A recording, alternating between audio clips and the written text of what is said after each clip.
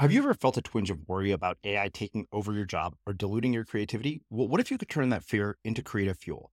We've just published an amazing new ebook called The 4 Keys to Success in an AI World, and this is more than just a guide. It's a deep exploration into the human skills that AI can't touch, the skills that are essential for standing out and thriving, no matter how much technology evolves.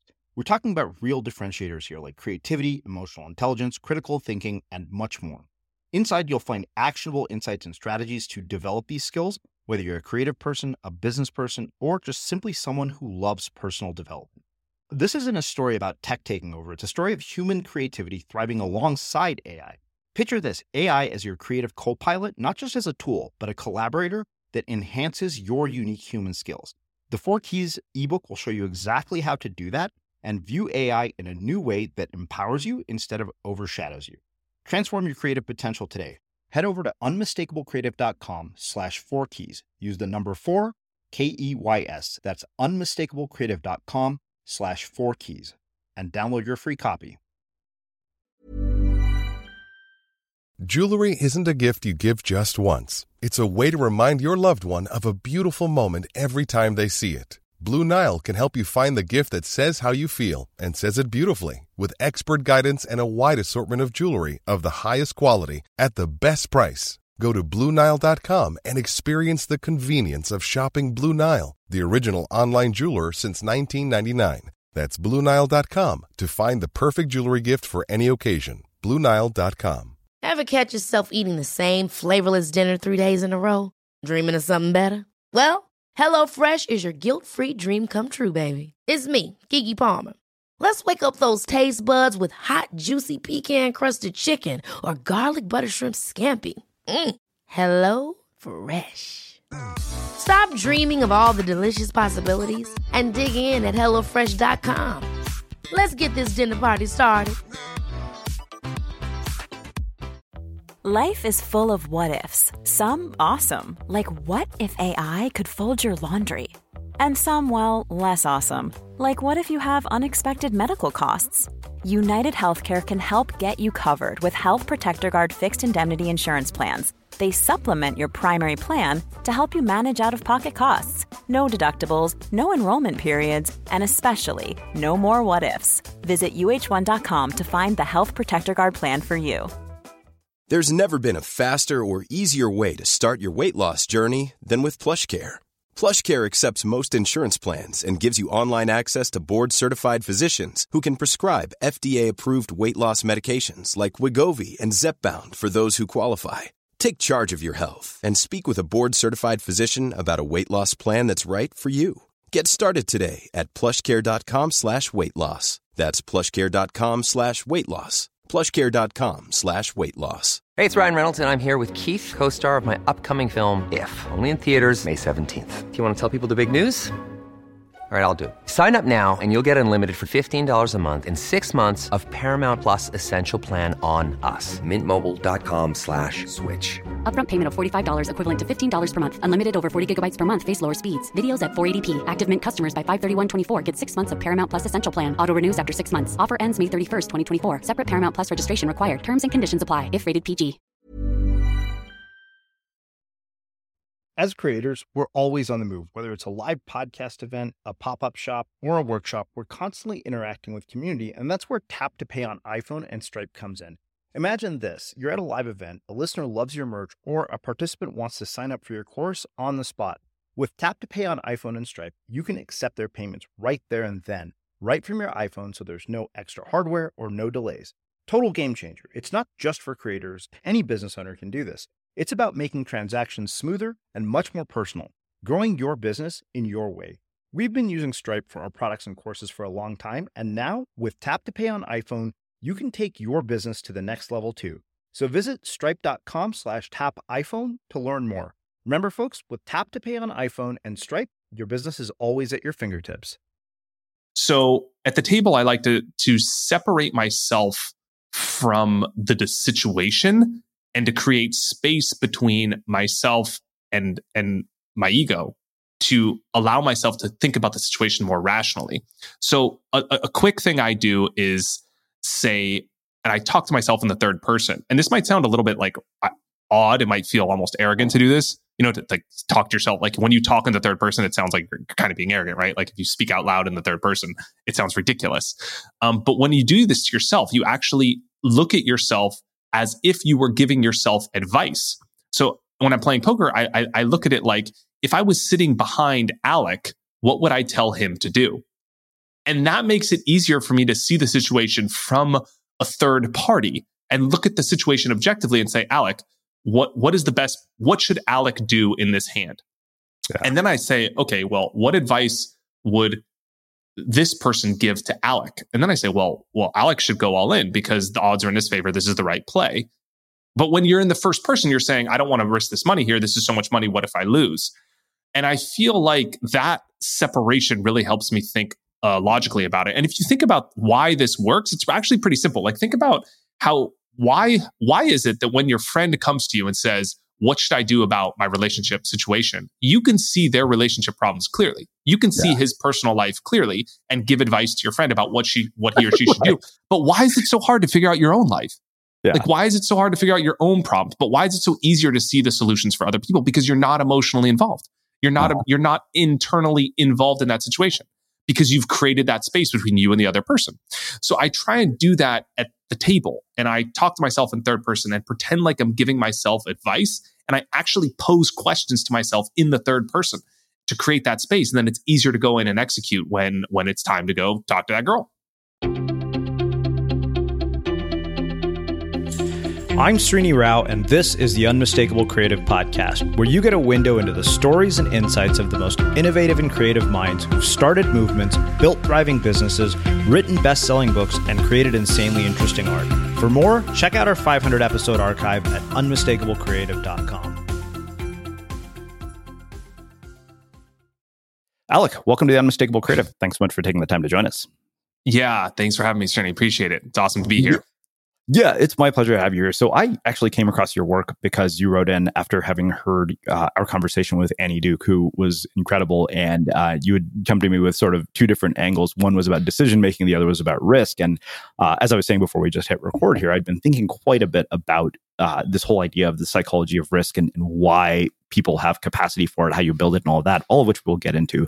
But before we start with that, given that you come from a professional poker background, I want to ask you a question that I don't think I've ever started the show with, and that is, what is the earliest memory you have about money from growing up, and what impact did that end up having on you? About money or about risking money? Because I feel like it's... Money in general. Ooh, this is a good question. And I've never, not least of all to start a podcast, but I've never been asked this question. So I'm going to have to dig into the archives here without stalling too long to bore the audience.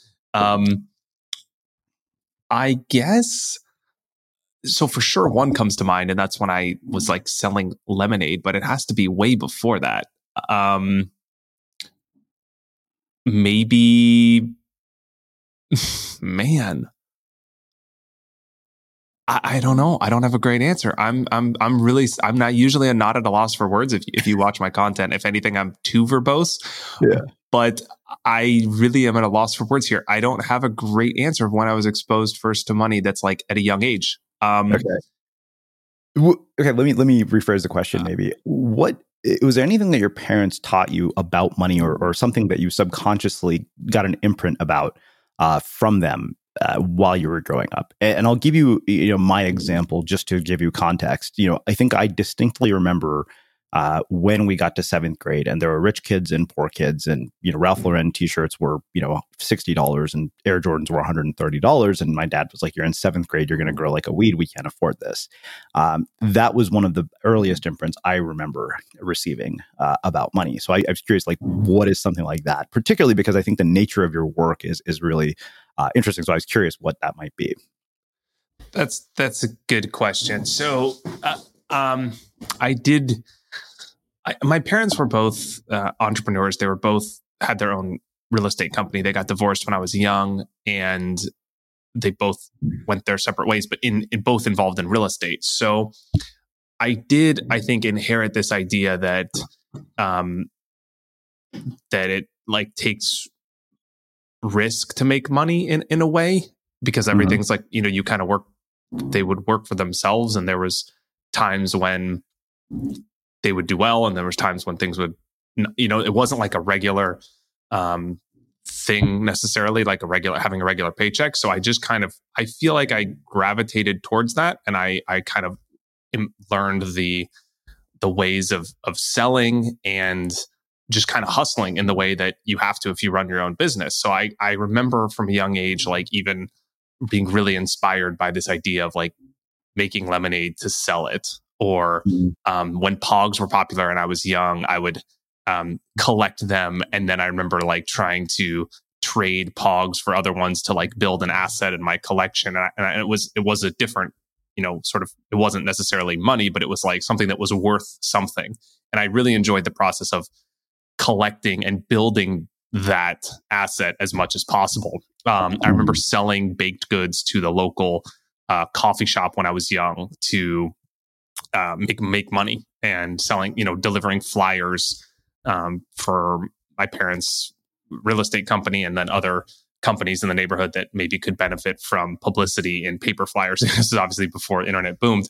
So I did these sorts of things, and that was like some of the early impressions I had growing up. And like, I think my parents really encouraged that. And I'm really grateful for that. They really encouraged me to pursue these little sort of trivial things, because you learn a lot in the process. Like when you're selling lemonade, I remember selling it for like 10 cents. And then I remember thinking like, what can I do to raise the price to 15 cents? And like, that is something that I was thinking about when I might've been 7, 8, 9. I don't know how old I was, but like, that's something that I just must have subconsciously inherited from my parents, thinking like, okay, well, if I can do it for this, what if I can, sell the lemonade in this way and make more? Or what if I can like brand the lemonade differently? Like I can call it this name or something like that. And so I remember I raised the prices, and then I remember one neighbor was quite upset that I charged 5 cents more the next day. I think he paid me anyway because I could get away with that being an 8-year-old kid door knocking for lemonade. But yeah, those are some of my early memories surrounding money. They were mostly centered around like business and those sorts of things. Like, I mean, business, it's kind of laughable thing to call it. But yeah, that was like a bit of my upbringing. And I think that shaped a lot of the way that I saw the world. And then also just being more, I think it gave me like those sorts of early on experiences gave me confidence later on to take risks when it came to things like poker or starting my own business or pursuing esoteric things that seem risky, but that were just kind of, because I kind of exercised that muscle at a young age, I felt like that gave me confidence going forward. Yeah. It's funny because I had a similar, sort of candy empire that I started in junior high when they opened Costco in our town. And when you mentioned the price thing, I couldn't help but think I remember we would get these gumballs called Crybabies. They're like sour gumballs. And I priced them at 10 cents because you got 250 for $8. So I made $17 a box in profit. And I remember thinking a couple of years later, it was like, man, if we had just priced them at 25 cents, nobody would have known the better. They would have happily paid for them. And we would have made so much more money. But I wonder, do you have siblings, just out of curiosity? I don't. And actually, so I'm an only child. And I had step siblings when my parents were remarried. But yeah. So the reason I ask that is I always wonder if you have siblings, like what kind of messages you both got about risk that were different. Did your parents encourage any particular career paths, given that they were entrepreneurs? And then I guess the other thing, and I'd asked Allison this question as well, is what would you tell parents about risk tolerance when it comes to their kids? Because I think parents in general are very protective. I know this from my surf trips, even as a 41-year-old man, the directive I get from my parents every time I go on a trip is we need a text message every day to let us know you haven't died. Like not in those exact words, but that's effectively the message. Great 2-part question. The first part is there was no career path that they pushed me towards. I didn't have you hear some of those experiences where people are like, oh, my parents wanted me to be a doctor, so I pursued medical school from a young age, or they had that expectation that like my parents were this, so I was going to be that. There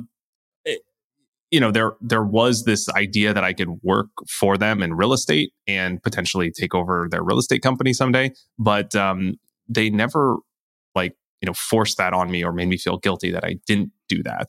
And I feel like they always encouraged me to do things that were random or that wouldn't obviously lead to anything monetarily. So I know that parents sometimes discourage their kids from pursuing esoteric things like music, for example, because there's not a clear monetary path. But for example, I remember my parents from a very young age were putting me in acting classes or improv.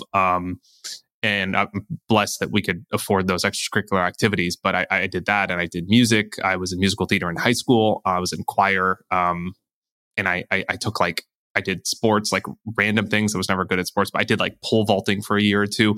So I did like random things that like clearly were not going to be something that I would benefit from monetarily. And my parents always supported that from a very young age. I was talking about acting classes when I was like 6. So they always supported me from a very young age and those sorts of things. So I think when it came to poker, I discovered that around 16.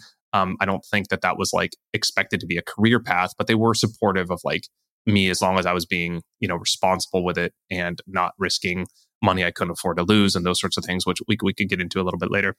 I was really, really grateful for that. And that having that support, I think it was huge, and not having that pressure to live up to some of their expectations, because I know that could be very tough. And I saw that in some of my friends around me, where it was clear that the kid didn't want to do one thing, but the parents were pushing them to do it. And then there was going to be some break there, or resentment there, or like unhappiness in 7 years when the kid winds up a lawyer that he wanted to be an artist, And so I just felt a lot of empathy for those situations, because it's an impossible situation for the kid. They can't stand up to his parents at 14. He's still living under their roof. So I was really, really fortunate to have to not be in that spot. And the second part was, remind me again. I'm sorry, went off on a tangent. What for parents listening, what would you tell them about risk tolerance in their own kids? Because I think as a parent, your natural instinct is to be protective. I think when it comes to parents evaluating risk for children, there are definitely times where they should be extremely cautious. And these are situations where fundamentally the risks that are being taken could lead to catastrophic consequences, and you can't afford variance, meaning you can't afford to test the situation multiple times to see what happens. An example that comes to mind is something like, kids doing drugs. Like, you can't afford for your kid to try heroin and just see if it works. And then like if they get addicted, or right, like you can't take risks when it comes to something that could have life altering consequences. And I don't say that lightly. Unfortunately, two of my, my best friend in high school, and my best friend since I was 6, died of an overdose of heroin. So nothing wrong with what his parents did, I don't think. So I didn't want to correlate those things, but it comes to mind. It's like a very serious thing to me. And I think about if I had children, that would be something where I wouldn't have a risk policy for experimenting with things that like are clearly could lead to catastrophic results. So it makes sense that parents could be, even, I don't even know if you could be, but like seemingly overprotective in those areas where the risks associated with the activity are potentially leading to disastrous results. But other areas where there aren't really there isn't really something that could go wrong, aside from perhaps the kid, failing or falling on his feet and learning to deal with adversity, and then having to get back up or maybe learn that he's not as good at something as he thought he was, or those sorts of things. Those are risks that I think are important to push the kid into. Not only they're going to learn about themselves and how the world works, but also it's hard to quantify things that are seemingly like not potentially monetizable in the future, but how the skills they develop in those activities could translate to others. So let me give you an example. I talked about my parents pushing me to do music in high school, and I ended up spending years doing musical theater and performing on stage. And now as an adult, like I was able to be very confident my first time playing poker on television, and the stakes were extremely high. There was, 7 figures, $1 million at stake, but I wasn't intimidated by the lights, even though I was exposed to that at a young age, because I had already sang in front of 400 of my peers in high school. Like, if you can do that, then being exposed to, the spotlight doesn't bother you. Or, for example, starting a brand and having a YouTube, I'm very comfortable on camera. And it's because I exercised this muscle of performing on stage and acting at a young age. And that's a lifelong skill that I'm grateful that I have, ability that I have, that served me extremely well in life.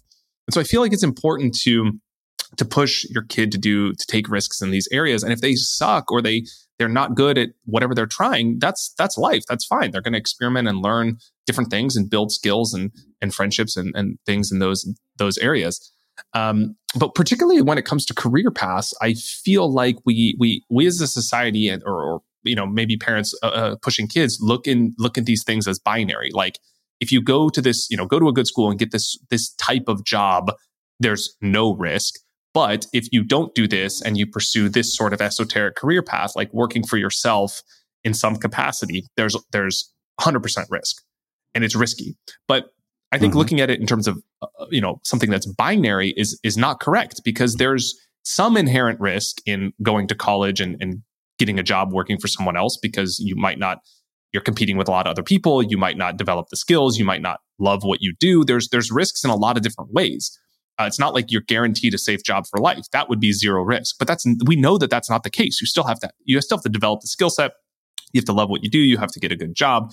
You have to not get fired from that job, or the company has to not go under. There's risk in all of those things. These are non-zero possibilities. And it's not like some guarantee that if you start a business for yourself, that there's 100% risk of failure, right? Like, I think we have to be clear about attributing a specific percentage risk or weighing the probability of things. And it's something that poker's really taught me, to like weigh the actual probability of a scenario transpiring and not just looking at it like 100% or zero. Nah. And then within the scope of, okay, you want to start a business for yourself. What business are you starting? In what field? Like, how competitive is it? It's not that everything is the same. Trying to be a Broadway musician is not the same as trying to start a company in tech. Like, there's different risks in different ones, and the probability of success is different in both. Yeah. I want to come back to all of this, because you mentioned some keywords like, probability, variance, stakes, and all of that. But before we do that, you mentioned something that I didn't want to let go of, and that is the fact that you lost a friend, particularly to something as tragic as heroin so early in your life. And I wonder, as somebody who witnessed a loss that tragic when you were that young, what decisions did you make about how you would live your life based on having watched somebody lose theirs? Yeah, I actually lost two friends. The first was a girl that I got close with in 7th grade. And she passed away when I was 21. And then the second friend was literally my best friend growing up. We were inseparable. And he passed away when I was 30, 20, 28, 29, 30, something like that. So like 3-4 years ago. Yeah, that's a good question. It really made me, I think the first one hit me kind of harder, even though I was closer to the second one, because obviously I'd never lost someone before, and I was younger, and I'd never lost someone from drugs or anyone that was really close to me, frankly. And so it really made me, I actually wrote a piece about it that I shared, but it really made me reflect on just the preciousness of life and how, like, anything could happen to anyone at any time. And granted, not everyone is going to perhaps experiment in drugs and overdose, but it's just like, growing up, I would never have thought that this would have happened to that person. And it just made me think that we only really have this interaction with these people this time that we're there, right? Like, you don't know when. Like, I never, what was crazy with Cassie was, I moved to Italy at the time when I was like 20. I moved to Italy at the time, and she was supposed to come and visit me, and we were talking on like Facebook or the phone. I think she called me the night before, and I was the last number in her phone that she had called. And so I got the first call that this had happened. And that really shook me, because we like just spoke. Like, I went to sleep and I got up and I had a call that this had happened, and we had plans to like meet up. And so it just made me think, like, how crazy it is that we were just talking. Everything was totally fine. I did not know at all that she was into drugs. I think she was actually clean at the time and just relapsed after that. But I didn't even know she was getting into drugs. And it just made me think that, like, we never know when our last encounter with someone could be, whether it's a friend that's close to us or our parents, because anything could happen. They can get hit by a car. They can get in an accident. They could have a stroke. Like, so anything could happen. And it just made me really appreciate more the interactions that I had with people. And even though something I struggle with, try to be as present in each interaction as possible, because it could be your last. Yeah. It's when you say that idea of your last interaction, I can't help but think of this story from a book called Inner Engineering, which is probably one of my favorite books I've read in the last few years, by this Indian guy Sadhguru. And there's this beautiful story he tells about two young kids who, in the Holocaust, were separated from their parents, and the little brother forgets his shoes, and the sister scolds him and says, "You idiot! We've been separated from our parents, and you forget your shoes." And then she and her brother get separated at the next station. And she made a decision from that point forward that she would never leave a conversation with somebody having potentially said something that she would regret. And that stayed with me. Yeah, when I read that, I thought, okay, you know what? Because how often do we leave conversations angry with a parent or with a friend or something? And you think, wow, okay, this might be the last time I see this person. That's a beautiful story. And I feel like these are ideals that are extremely hard to live by, but I think we should strive to, because it is so true. And I think reverse engineering to think about what you would feel in the worst case scenario is a great deterrent for preventing the action, or what might be more realistic is immediately rectifying the action. And I feel like it's one thing to leave a conversation saying something, not being your best, because look, we're all human. I do it too. But it's one thing to do that. It's another thing to let a week, a month, a year go by and hold on to that grudge, or that have that ego get in the way of the connection and the relationship that's ultimately more important than the one argument. And so I think reverse engineering to think about, wow, what if I didn't talk to this person because something happened in that time that I decided I don't want to talk to them, could lead us to perhaps rectify mistakes that we make, or to let go of things that happen in a shorter time frame, so that doesn't happen. Yeah. Well, let's do this. Let's shift gears. How in the world do you start playing poker at 16 and get to the point of being a professional poker player? Like, what is the journey that leads you there? Before we get into a lot of the psychology aspects of risk, is it like spending time in seedy back rooms, like the kinds of things I've seen on TV and movies like Rounders? Well, so Rounders is an excellent movie, and Brian Koppelman, they did a great job. It's a brilliant movie. I watched that growing up. That was one of the super inspiration, but I wasn't really the journey that I had, or I think that people that came up in poker had. But I did get invited to a friend's house when I was 16 to play poker, and I won $12 my first time playing. And as they say, if you win your first time gambling, you're hooked. And in a game like poker, where I saw that there was actually more to it than just gambling, it was calculated risk taking, right? There was actually skill involved. It wasn't like I was just, putting money on a roulette wheel and hoping it was red or black. I could actually choose which cards I played and when. So I saw that there was a big skill component. And I did, the World Series of Poker was on television. And I saw that people were playing poker for thousands or millions of dollars. And there were professionals doing this that were making their living. And so I just was at a very impressionable time, and I just fell in love with this game, and I wanted to do everything I could to be as good as possible. So I had my flyer delivery business I was working on at the time. I dropped that completely, went all in on poker, and I spent all my free time playing in home games with friends after school. I started playing online. I read everything I could about poker. I talked poker with friends all the time. And when I was 18, I was making money playing online poker. I was doing well. And I came to a pivotal point, a crossroads, where I realized that I got to where I could, given the commitments I had at university. I was at Southern Methodist University in Dallas, Texas, and I was not doing that well in school. It was like 2 months into it, and I was like not that focused because I was playing copious amounts of poker and making a lot of money. And I realized something had to give. And so I evaluated my worst case scenario and said, look, I'm going to give myself a year. If I'm 19, 1 year older than I am today, and I lose all the money that I saved up, like 20, 30,000, I'll be 1 year older than everyone else and broke just like everyone else in college, of course. And whatever, I'll have had an amazing experience. I'll have learned something, but at least I'll have went all in on my dream and tried. But if I drop out now and make it, and I run this 30,000 up to whatever I run it up to, but most importantly, I get to live out my dream of traveling around the world to different events and playing poker, that would be a massive upside. So that would, that would be a dream life for me. So I saw that there was an amazing reward, and there wasn't really that much risk. And I realized this was kind of like my one shot opportunity. If not now, then when? My life's only going to get more complicated as I move further in university. I'm going to get more, like, as we call in poker, pot committed, meaning you're committed to the pot because you've invested so much. Like, if I'm in my third year of university, I'm not going to quit 3 out of 4 years in. So I realized, like, this is my time. It's only going to get harder. And I went all in and never looked back. And there were a lot of bumps on the road, obviously, in the last that was 15 years ago. But that was really a pivotal point where I decided I'm going to try and play poker professionally.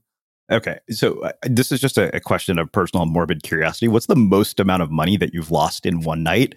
And, what is the psychological impact of a loss like that? The most I've lost in a night, probably, I'm trying to think, because it was in Hong Kong dollars, and you have to divide by 7.76 to get to US. I lost, I don't know, 2.2 million US or something like that in a day. Wow. That sucked. Yeah, I was playing in what's called the big game, which is the biggest, the biggest cash game in the world, and it was held in a private casino. Like, it was in a casino in this private room in Macau, and the buy-in was, I don't know, $500,000, and I lost 4 of those, and that was the worst day I've ever had. That was really tough. I remember walking back to, so it's a short walk from the casino to my condo where I was living at the time in Macau. I remember walking back on my own to my condo, thinking, just like, oh my gosh, what am I going to do now? Like, it's gonna, like, just plotting in my head, like, okay, I'm going to have to play this many hours at this level, which is, 5 times, 10 times lower than the level I was playing at, for this many hours and this many months. And I'm going to have to win at this rate to make that money back. And I remember thinking it was going to take me, months of time to win that back at the other game, maybe even longer, depending on how long I played, a year or something like that. And that was really brutal. It was really hard to get over that. And I remember just going through the motions, like forcing myself. I actually talked about this in a few videos I made, just going through the motions of treating myself like what I would do if I was winning. So instead of getting up the next day and just binge eating, like whatever, like try to eat to make yourself feel better, or like watch TV all day, or, just do whatever you would do like a sloth, just to, like, whatever, life doesn't matter. I remember forcing myself to be like, okay, I'm going to, set an alarm and eat healthy and go to the gym and study up on the hands that I played poorly, and just force myself to go through the motions of doing what I would do if I was a winner. And that it's because your action precedes your motivation. I'm never going to just get up after that and feel motivated. I mean, how long is it going to take after that sort of setback to feel suddenly motivated again? It's going to take forever if you don't do anything. But if you go through the motions of what you're doing as a winner, you're going to start to feel like one in a shorter amount of time.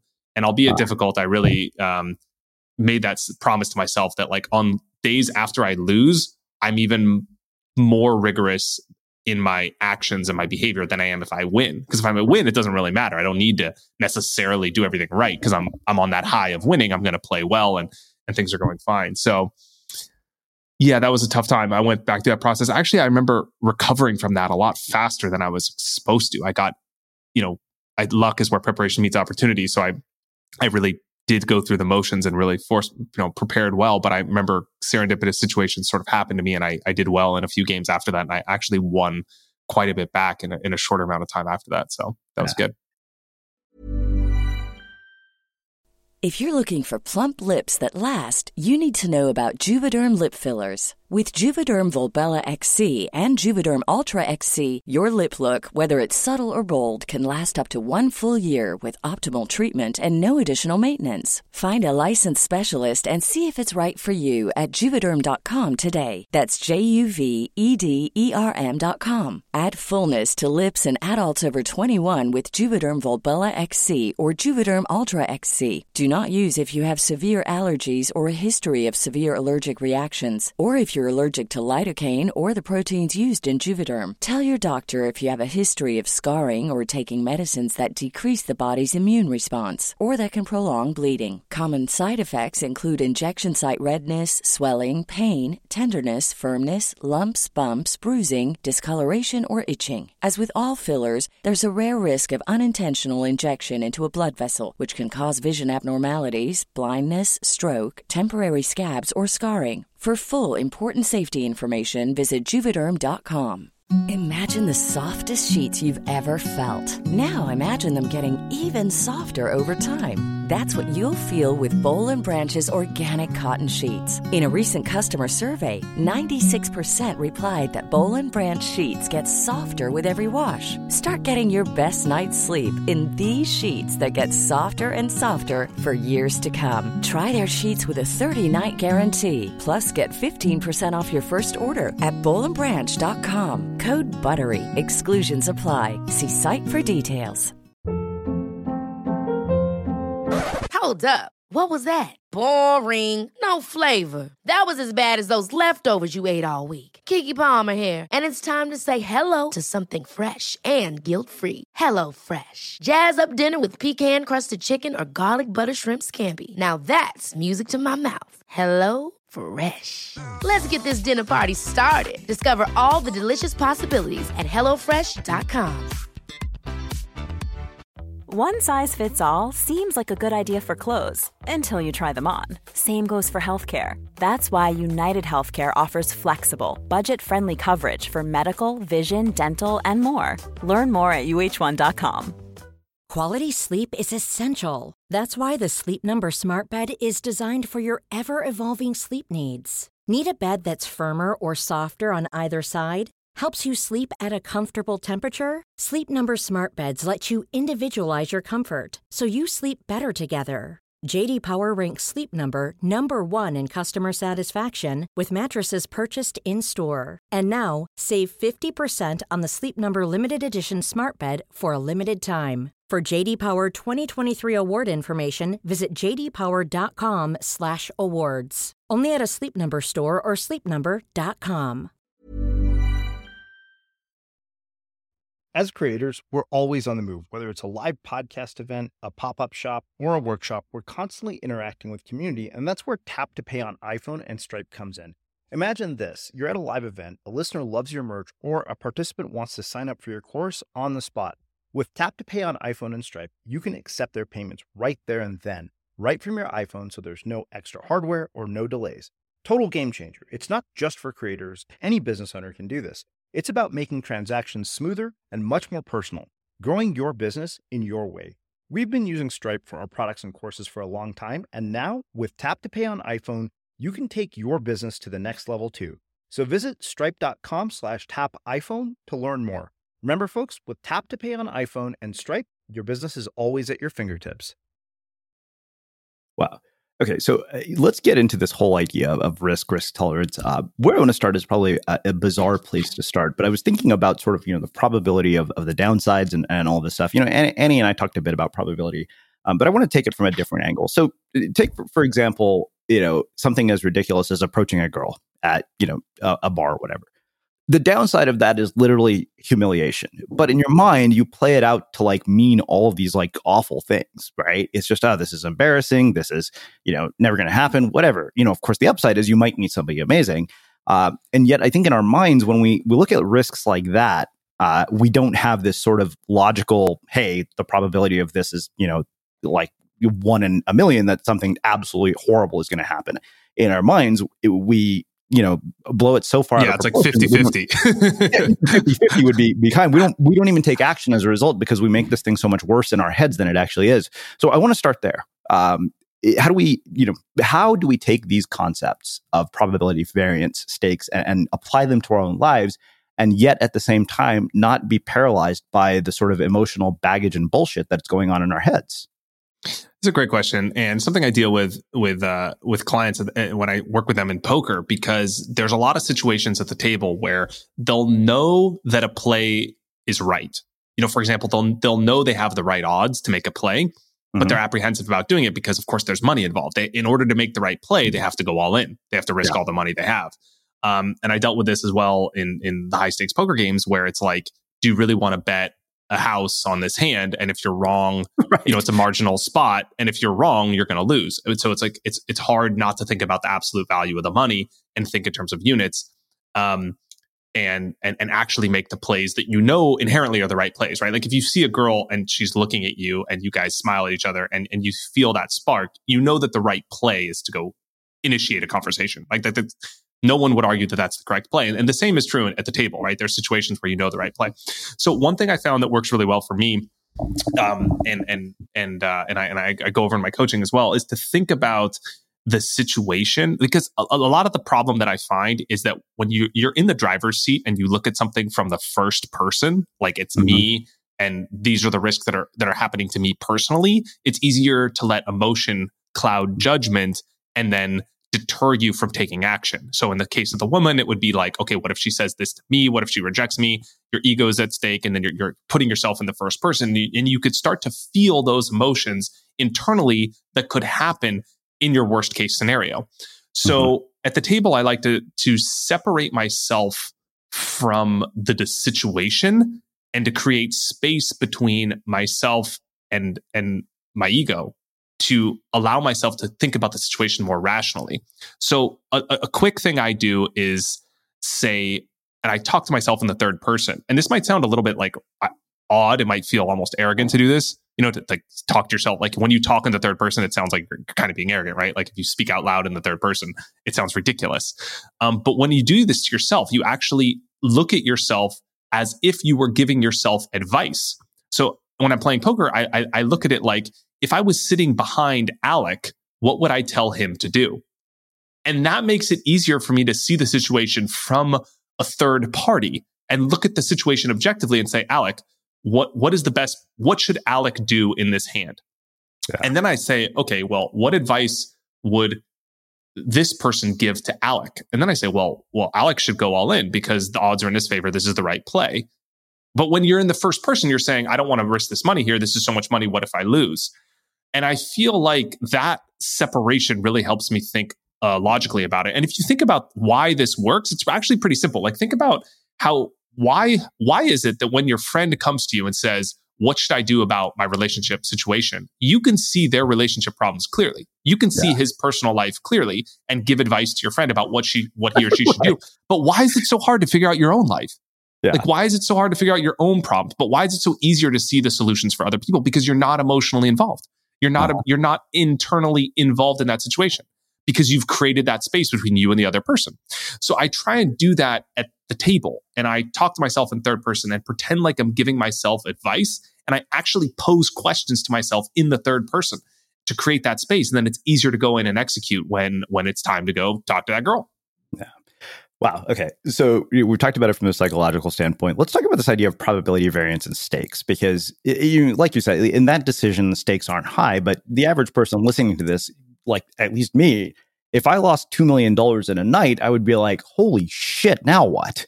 And granted, one of the most interesting things I ever heard from one of my old business partners, I remember I would get stressed out because the nature of doing freelance work or being a public speaker is you'll have these like huge months and then you don't make anything for a month or two. And he said, you don't understand. He said some of the highest income earners in the world have tremendous variability in their income. He said, think about it. Like people are billionaires. They lose millions of dollars in one month and make up for it the next. So let's talk about this idea of stakes, because I think that, we were talking about a low stakes situation, which is like talking to a girl where the real downsides are not anything other than sort of psychological trauma. But what about where the stakes are really high? I mean, in the case, we were talking about drugs earlier, but for any normal person, like betting the equivalent of like their mortgage or their house in one night, those are insane stakes. Yeah. So this is a good question. This deals with what we call bankroll management in poker.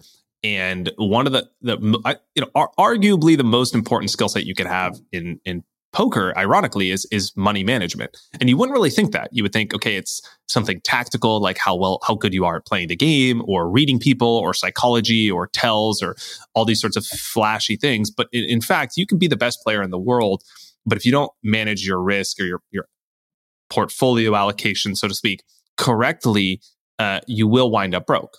And So it's all relative when it comes to bankroll management. You have to only risk, a small portion of what you can afford to lose in any one night. And then also make sure that you have enough buy-ins or units for the stakes that you're playing to withstand the variance. And there's actually, in our membership, for example, at Conscious Poker, I actually have like content in there about how to do this. So for example, you'll go through, a variance calculator that'll tell you how many buy-ins you need to play a certain game because how much you can expect to win or lose based on your hourly rate. So there's programs you could run through that'll tell you like how many units you need in order to make sure that you're not going to go broke. And the same is true in life as well, right? Like if you're a sports bettor or you're, investing in the market, one of the first things you learn is diversification and to not bet all of your, to have a balanced portfolio, right? You have some of your portfolio in bonds and some of them in stocks and some of them in other asset classes to make sure that like you're not taking too much risk in any one area. So when it comes to poker, I think, this is one of the things I learned the hard way, unfortunately, by not having great bankroll management early on in my career is that you really need to make sure that you have enough units, never betting the farm, and separating your poker bankroll from your life roll. So where I think this could help people in business is something like, okay, if you're going to make a business investment in something you're doing, to make sure that you have your living expenses set aside for 6 months or a year so that the money that you're investing in your business is sort of discretionary, right? Because it is a high risk activity, and the higher the risk involved in the activity, the more that you need to be conservative in making sure that the money is insignificant to the grand scheme of your life. And so I always recommend my clients to say, okay, you're involving yourself in a high risk activity, like poker. Make sure you have 6 months to a year of living expenses set aside. Make sure you can cover your poker expenses. Make sure you have a separate bank account for your poker money, and that all these things are in place before you even play your first hand. And then make sure you also have a business plan for how the money in your poker bankroll is going to be allocated. And the same is true in a business plan. You don't want to just throw $50,000 into a startup. You want to have a specific, clear plan for exactly where that money is going to be used, and obviously be extremely frugal. Yep. Well, it's funny because I think about runway management a lot, especially having just raised a round of venture funding. We're always like, okay, what is, I run a cash flow analysis that literally will show me, okay, based on the current burn rate, you have this much, time if you don't make any money in the next amount of, whatever months it is. And knowing that, I think that's important to know that. I think that, founders who don't know that are the ones who end up, finding themselves wondering what the hell happened. Yeah, totally. I think, and I'm right there with you. And I think, the longer you can extend that runway, the better it is. And I think doing things like taking a personal business loan for, a high risk startup or something like that is unwise. I would recommend something like, working, and people come to me with these poker questions often where it's like they want to do something to allocate money to poker. And I'm always recommending people to like work a period of time in their job and be as frugal as possible and cut back in their personal life, save as much money from their personal life, shift it over to their new poker bankroll, let that grow to reach a certain point where they can then have the money set aside and a high enough rate where they can, sustain their poker business for a long time without having to win. Because in business and in poker, you can actually lose money, right? Like in poker, you can lose money every month, and in business, you lose money every month. So having the monthly units as high as possible is a great risk management approach, I think. Yeah. I mean, people had asked us, why would you raise a round of venture funding? And I said, look, I mean, it extends a runway. It also gives us the ability to think long term, not, hey, how are we going to get to next month? Yeah. I think that's smart too, because it forces it. So the longer, and this is a phenomenon true in tournament poker, the more chips you have, the more you can selectively wait for spots. And so I find that the more, like in your case as well, it makes a lot of sense. The more the capital you have, the less you have to be aggressive, and you don't have to take marginal situations and push, be perhaps too aggressive to do things that you wouldn't otherwise do if you had a longer time horizon, because you can sit back and wait for your premium hands, so to speak, and play those hands strong, but play when the odds are more in your favor. And the more capital you have set aside, that, that you buy yourself that time. I think that's really smart.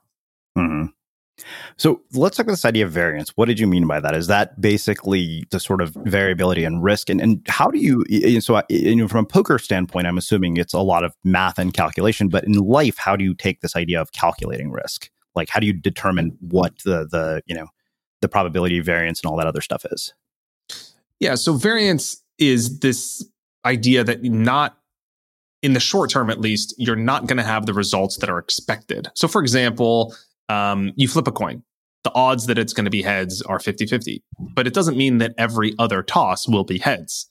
And that is true because of variance. So you can flip a coin and 7 times in a row, it will be tails. But that doesn't mean that on the 8th try, the odds are any less.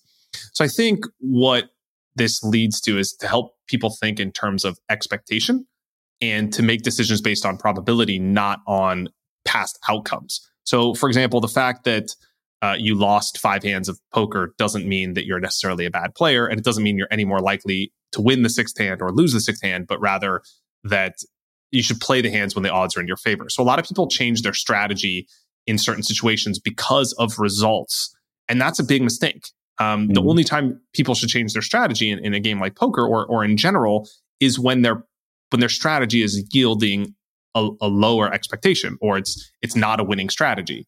But if your strategy is winning, there might be variance in the short term. But if you keep putting the odds in your favor, in the long term, that strategy will manifest into you being a winner. So it's really about focusing on the quality of the decisions that you're making, and then trusting that in the long run, in the short term, anything could happen, right? You can test out a campaign on whatever, an ad campaign, and it could go wrong. You could do a lot of things in business, and it could go wrong in the short term. But if you continually put yourself in the favorable situation to make winning bets, then in the long run, that will ultimately, things will regress to their mean. Right? If you flip a coin enough times, it will be heads half of them. And so I think that also ties into the money management side of things, is that it's knowing that you need to have enough capital in whatever operation you're running to sort of reach the long term. And that's not going to happen in a very short time necessarily, because there's variance involved. And so having enough units in your bankroll to allow yourself to play through the ups and downs until the odds are going to come back in your favor is an important aspect of what it means to be successful at poker. Yeah. Well, it's interesting as I think about 10 years of working on Unmistakable Creative and how many of the sort of big inflection points have taken anywhere between 6 to 7 years. And it was really just about continually. Simon Sinek has a new book out called The Infinite Game, and I've always said, you have to really. Love it. I thought about it. I said, like, creative success in any field, whether it's acting, whether it's publishing, whatever, is an infinite game. There's no sort of I've made it moment where you just arrive, and you describing this process makes me think it's like, oh, okay, so if I keep doing the things that I've been doing, like the idea of it all regressing to the mean, eventually it all kind of, and in a lot of ways it kind of has. Like, I haven't had anything super catastrophic happen. Yeah.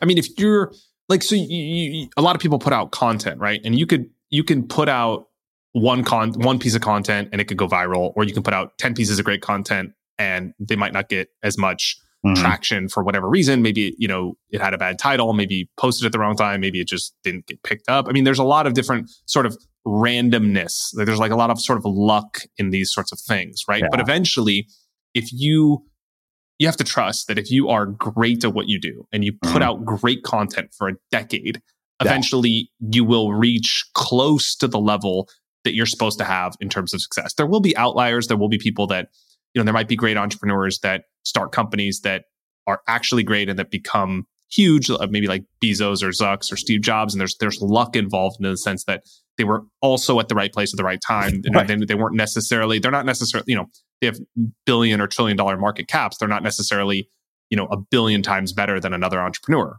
Perhaps not. But like in the long run, winners will win if they play their hand well and they do that repetitively for a long period of time. They might not exactly win what they're supposed to. You might not reach exactly what your expectation is, because life perhaps that we live on Earth is not a long enough sample size to reach the long run. That's just the nature of the game. There is luck involved. You might start your business only within a 2 to 5 year window, and depending on the market timing or how fast you scale and the luck that sort of happens and the way that you work in that small sample size might manifest into completely different trajectories or realities. But in the end, you're not gonna like go broke in business if you're the best entrepreneur and have a great idea, right? Yeah. And you're not gonna necessarily have a $1 trillion company if you suck shit. So like, you know what I mean? Like things will regress to their mean. And I think the key is, and you mentioned it as well, as like an unmistakable creative, it's that you've been in it a decade. And so many people, I feel like, get the mistake that I see some people make is I feel like their expectation of the long term is 10% of what the long term actually is. So people will come to me, and I see this all the time in poker. They'll come to me like, dude, I've been losing for a month. And I'm like, how many times have you played? And they're like, 6. And I'm like, dude, you can lose 6 times in a row. Like the long run is way longer than people think. It takes a lot longer than people think to build something great or to build a huge brand or to build a huge company. And people see other people as overnight successes because they didn't hear about them one day and then the next day they hear about them everywhere. And it's like, well, that person was, if you watch them for 10 years, they were doing the same thing they're doing today every day for 10 years. It's just they hit a tipping point where things are starting to come together for them, but it's because they've put in the sweat equity for a decade. Yeah. And so I feel like the people, you know, the key here is kind of seeing that the long run takes a lot longer and just having the patience to execute over a very long period of time. And, you know, well-deserved kudos to you. I mean, you deserve it. You've been at it for 10 years. And like you said, 6 or 7 years into it, you started to see the exponential growth. Yeah. And it's the last 2 years, people are like, oh, you know, overnight success, right? Like you came out of nowhere. Well, it's like, funny, you know, it's funny because we just published a new ebook that's free called Make More Art. You can get it on unmistakablecreative.com/art. And the entire premise of the book was that the only reason I think I've had any degree of success is that I've been prolific. And so the idea was like, the more art you make, the more likely you are to hit, you know, create something that strikes a chord with somebody. And so it's basically make more art, a no bullshit guide to becoming a prolific creator. And I'm like, look, it doesn't matter if you have talent, skill, whatever. If you're prolific, eventually, somehow, you might end up developing talent in the process. And to me, that, you know, like I see this, I see parallels between the two things we're talking about. Yeah, totally. And I feel like, you know, I've been in the content creation game for a while too. I have probably close to 600 videos on YouTube, but I can't tell you how many of them are like just flops. Like sometimes you put out a video and it doesn't connect, it doesn't resonate, it gets 1,000 views, and then, you know, which is really small relative to what I'm hoping for. And then other views, all videos will have 100,000, but it's like the 80-20 principle is totally in effect, where like it maybe even 90-10, where like 90% of the people that are aware of me because of 10% of the content I've produced. But I had to go through producing 550 other videos that it's not like I didn't put my heart into them, or not like I just produced intentionally shitty content. It's just, you know, I had to go through the process, the pain, and like just finding what works, what doesn't, or maybe you had an off day, or maybe you put out a video and it just didn't work. But it's like you have to go through that process of creating, like you said, creating your art to figure out what is going to work, and then ultimately just give yourself the most amount of at-bats. It's like if you just do something over and over and over again, like eventually, you know, one of those things will work, one of those things will stick. But like the more situations you put yourself in to get lucky, so to speak, to get a viral piece of content, it's in a way it's getting lucky. But if you give yourself a chance to get lucky, you're not really getting lucky. You know, you're putting the odds in your favor by continuous effort. Yeah. Wow. So I want to finish with 2 more questions about this. You know, we've been talking about this through the lens of sort of, you know, math and probability and you know, sort of statistical stuff, like really sort of quantitative stuff. But I imagine there's a very qualitative aspect to this too, which is about reading people. And we could probably do an entire second episode, I'm guessing, about the psychology of reading people in a poker game. But I'm curious if you could give us the Reader's Digest version of what you've learned about how to read people based on this experience. So I feel like at the table, people play the game the way that reflects who they are as people. And what it's really taught me is that poker, like other things in life, are sort of like amplifiers of who people actually are. Like money is another one. Power is probably another one. And you kind of like discover the way that people act or behave at the table, like how they play the game, is sort of a reflection of who they are personally. And I find that getting to know someone personally, or getting to know anecdotes or things about them, is going to lead to how they're likely to make decisions under pressure. So, for example, if you are playing against a someone who's very connected to the fact that they were, a jock in high school, and they're like to be,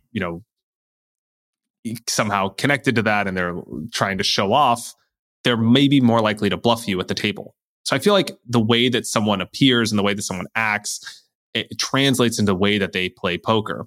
And so one of the things that I try to do is understand people and how they see the world and how they think about things. And then that also leads me to think of like how they're going to actually play when it comes to the cards. Are they more likely to bluff? Are they going to be too tight? Are they going to be scared of the money? Are they going to be not wanting to look stupid? So maybe they're going to fold because they don't want to be embarrassed in front of other people. They're not going to be capable of making a big call, or they're not going to be capable of making a big bluff because they don't want to be, humiliated in front of their peers.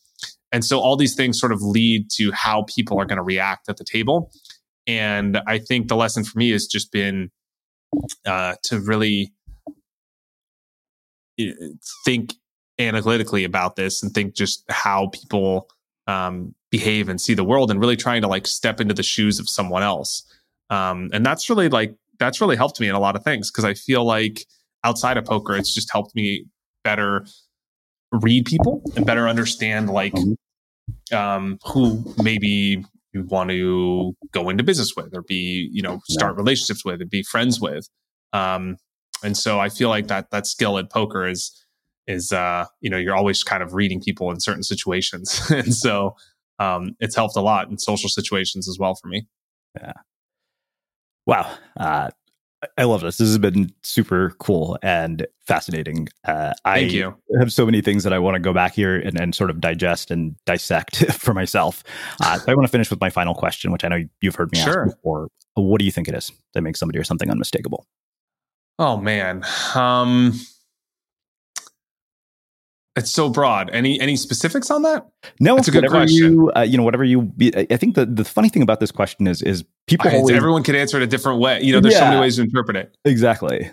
So, what makes someone unmistakable? I should be prepared. I guess the thing is just the way that they like what their really core strength is. Mm-hmm. And so I feel like everyone has a sort of superpower. Everyone has something that is easy for them to do, that comes very naturally, that they are just gifted at. It's the thing that they just naturally gravitate to, and they can do very, very well when they're tired without being asked. It's something that they kind of just do automatically. And so for me, I have those things in poker, in my business. Like I'm really good at just creating content and making poker strategy simple. It's like that's something that I'm really good at in the scope of the business. And maybe I have other talents too that are outside of poker strategy and coaching, but that's like something that I'm really good at. Mm-hmm. So understanding what your unmistakable thing is and understanding what your superpower is I think the thing that makes everyone unmistakable. And then I believe that it's really doubling down on that and not worry as much. I mean, sure, you should try and plug your weaknesses, but I think it's really about doubling down on your strengths and figuring out what it is that really makes you unmistakable and makes everyone unique. And everyone has that little thing. And I think the key for all of us is finding out what that is. And I kind of attribute it to being a tool. Mm-hmm. If you are a hammer and you find a nail, that is a great match for you because you can be extremely effective. Mm-hmm. But if you are a drill and you see a nail, that's not good. You need a screw. And so it's about matching what your inherent gifts are and what you're really skilled at with the thing that you're pursuing, broadly and specifically within your business. And I think when you match those two things, you find people that are unmistakable. Amazing. Well, I can't thank you enough for taking the time to join us and share your story. And thank you for having me. Oh, it has been my pleasure. This has been super fun. Where can people find out more about you, your work, and everything that you're up to? Thanks for that. 2 places. I'm at Alec Torelli everywhere on social media, and alectorelli.com is my personal site with a blog that I keep. And if you want more poker insights and poker strategy, you can find that at Conscious Poker. So consciouspoker.com. And we have a YouTube and Conscious Poker socials as well, and a poker training site for people that want that next level in poker. So find me there. I'm very active on social, and I'd love to hear from you. Tell me you found me here and come say hi. Amazing. And for everybody listening, we will wrap the show with that. Thank you for listening to this episode of the Unmistakable Creative Podcast. While you were listening, were there any moments you found fascinating, inspiring, instructive, maybe even heartwarming? Can you think of anyone, a friend or a family member who would appreciate this moment? If so, take a second and share today's episode with that one person, because good ideas and messages are meant to be shared. Planning for your next trip? Elevate your travel style with Quince. Quince has all the jet-setting essentials you'll want for your next getaway, like European linen, premium luggage options, buttery soft Italian leather bags, and so much more. And is all priced at 50 to 80% less than similar brands. Plus, Quince only works with factories that use safe and ethical manufacturing practices. Pack your bags with high-quality essentials you'll be wearing for vacations to come with Quince. Go to quince.com/pack for free shipping and 365-day returns. Hold up. What was that? Boring. No flavor. That was as bad as those leftovers you ate all week. Keke Palmer here, and it's time to say hello to something fresh and guilt-free. Hello Fresh. Jazz up dinner with pecan-crusted chicken or garlic butter shrimp scampi. Now that's music to my mouth. Hello Fresh. Let's get this dinner party started. Discover all the delicious possibilities at hellofresh.com. Imagine the softest sheets you've ever felt. Now imagine them getting even softer over time. That's what you'll feel with Boll & Branch's organic cotton sheets. In a recent customer survey, 96% replied that Boll & Branch sheets get softer with every wash. Start getting your best night's sleep in these sheets that get softer and softer for years to come. Try their sheets with a 30-night guarantee. Plus, get 15% off your first order at bollandbranch.com. Code BUTTERY. Exclusions apply. See site for details. Have you ever felt a twinge of worry about AI taking over your job or diluting your creativity? Well, what if you could turn that fear into creative fuel? We've just published an amazing new ebook called The 4 Keys to Success in an AI World, and this is more than just a guide. It's a deep exploration into the human skills that AI can't touch, the skills that are essential for standing out and thriving, no matter how much technology evolved. We're talking about real differentiators here, like creativity, emotional intelligence, critical thinking, and much more. Inside, you'll find actionable insights and strategies to develop these skills, whether you're a creative person, a business person, or just simply someone who loves personal development. This isn't a story about tech taking over. It's a story of human creativity thriving alongside AI. Picture this, AI as your creative co-pilot, not just as a tool, but a collaborator that enhances your unique human skills. The 4 Keys ebook will show you exactly how to do that and view AI in a new way that empowers you instead of overshadows you. Transform your creative potential today. Head over to unmistakablecreative.com/4keys. Use the number 4, KEYS. That's unmistakablecreative.com/4keys and download your free copy.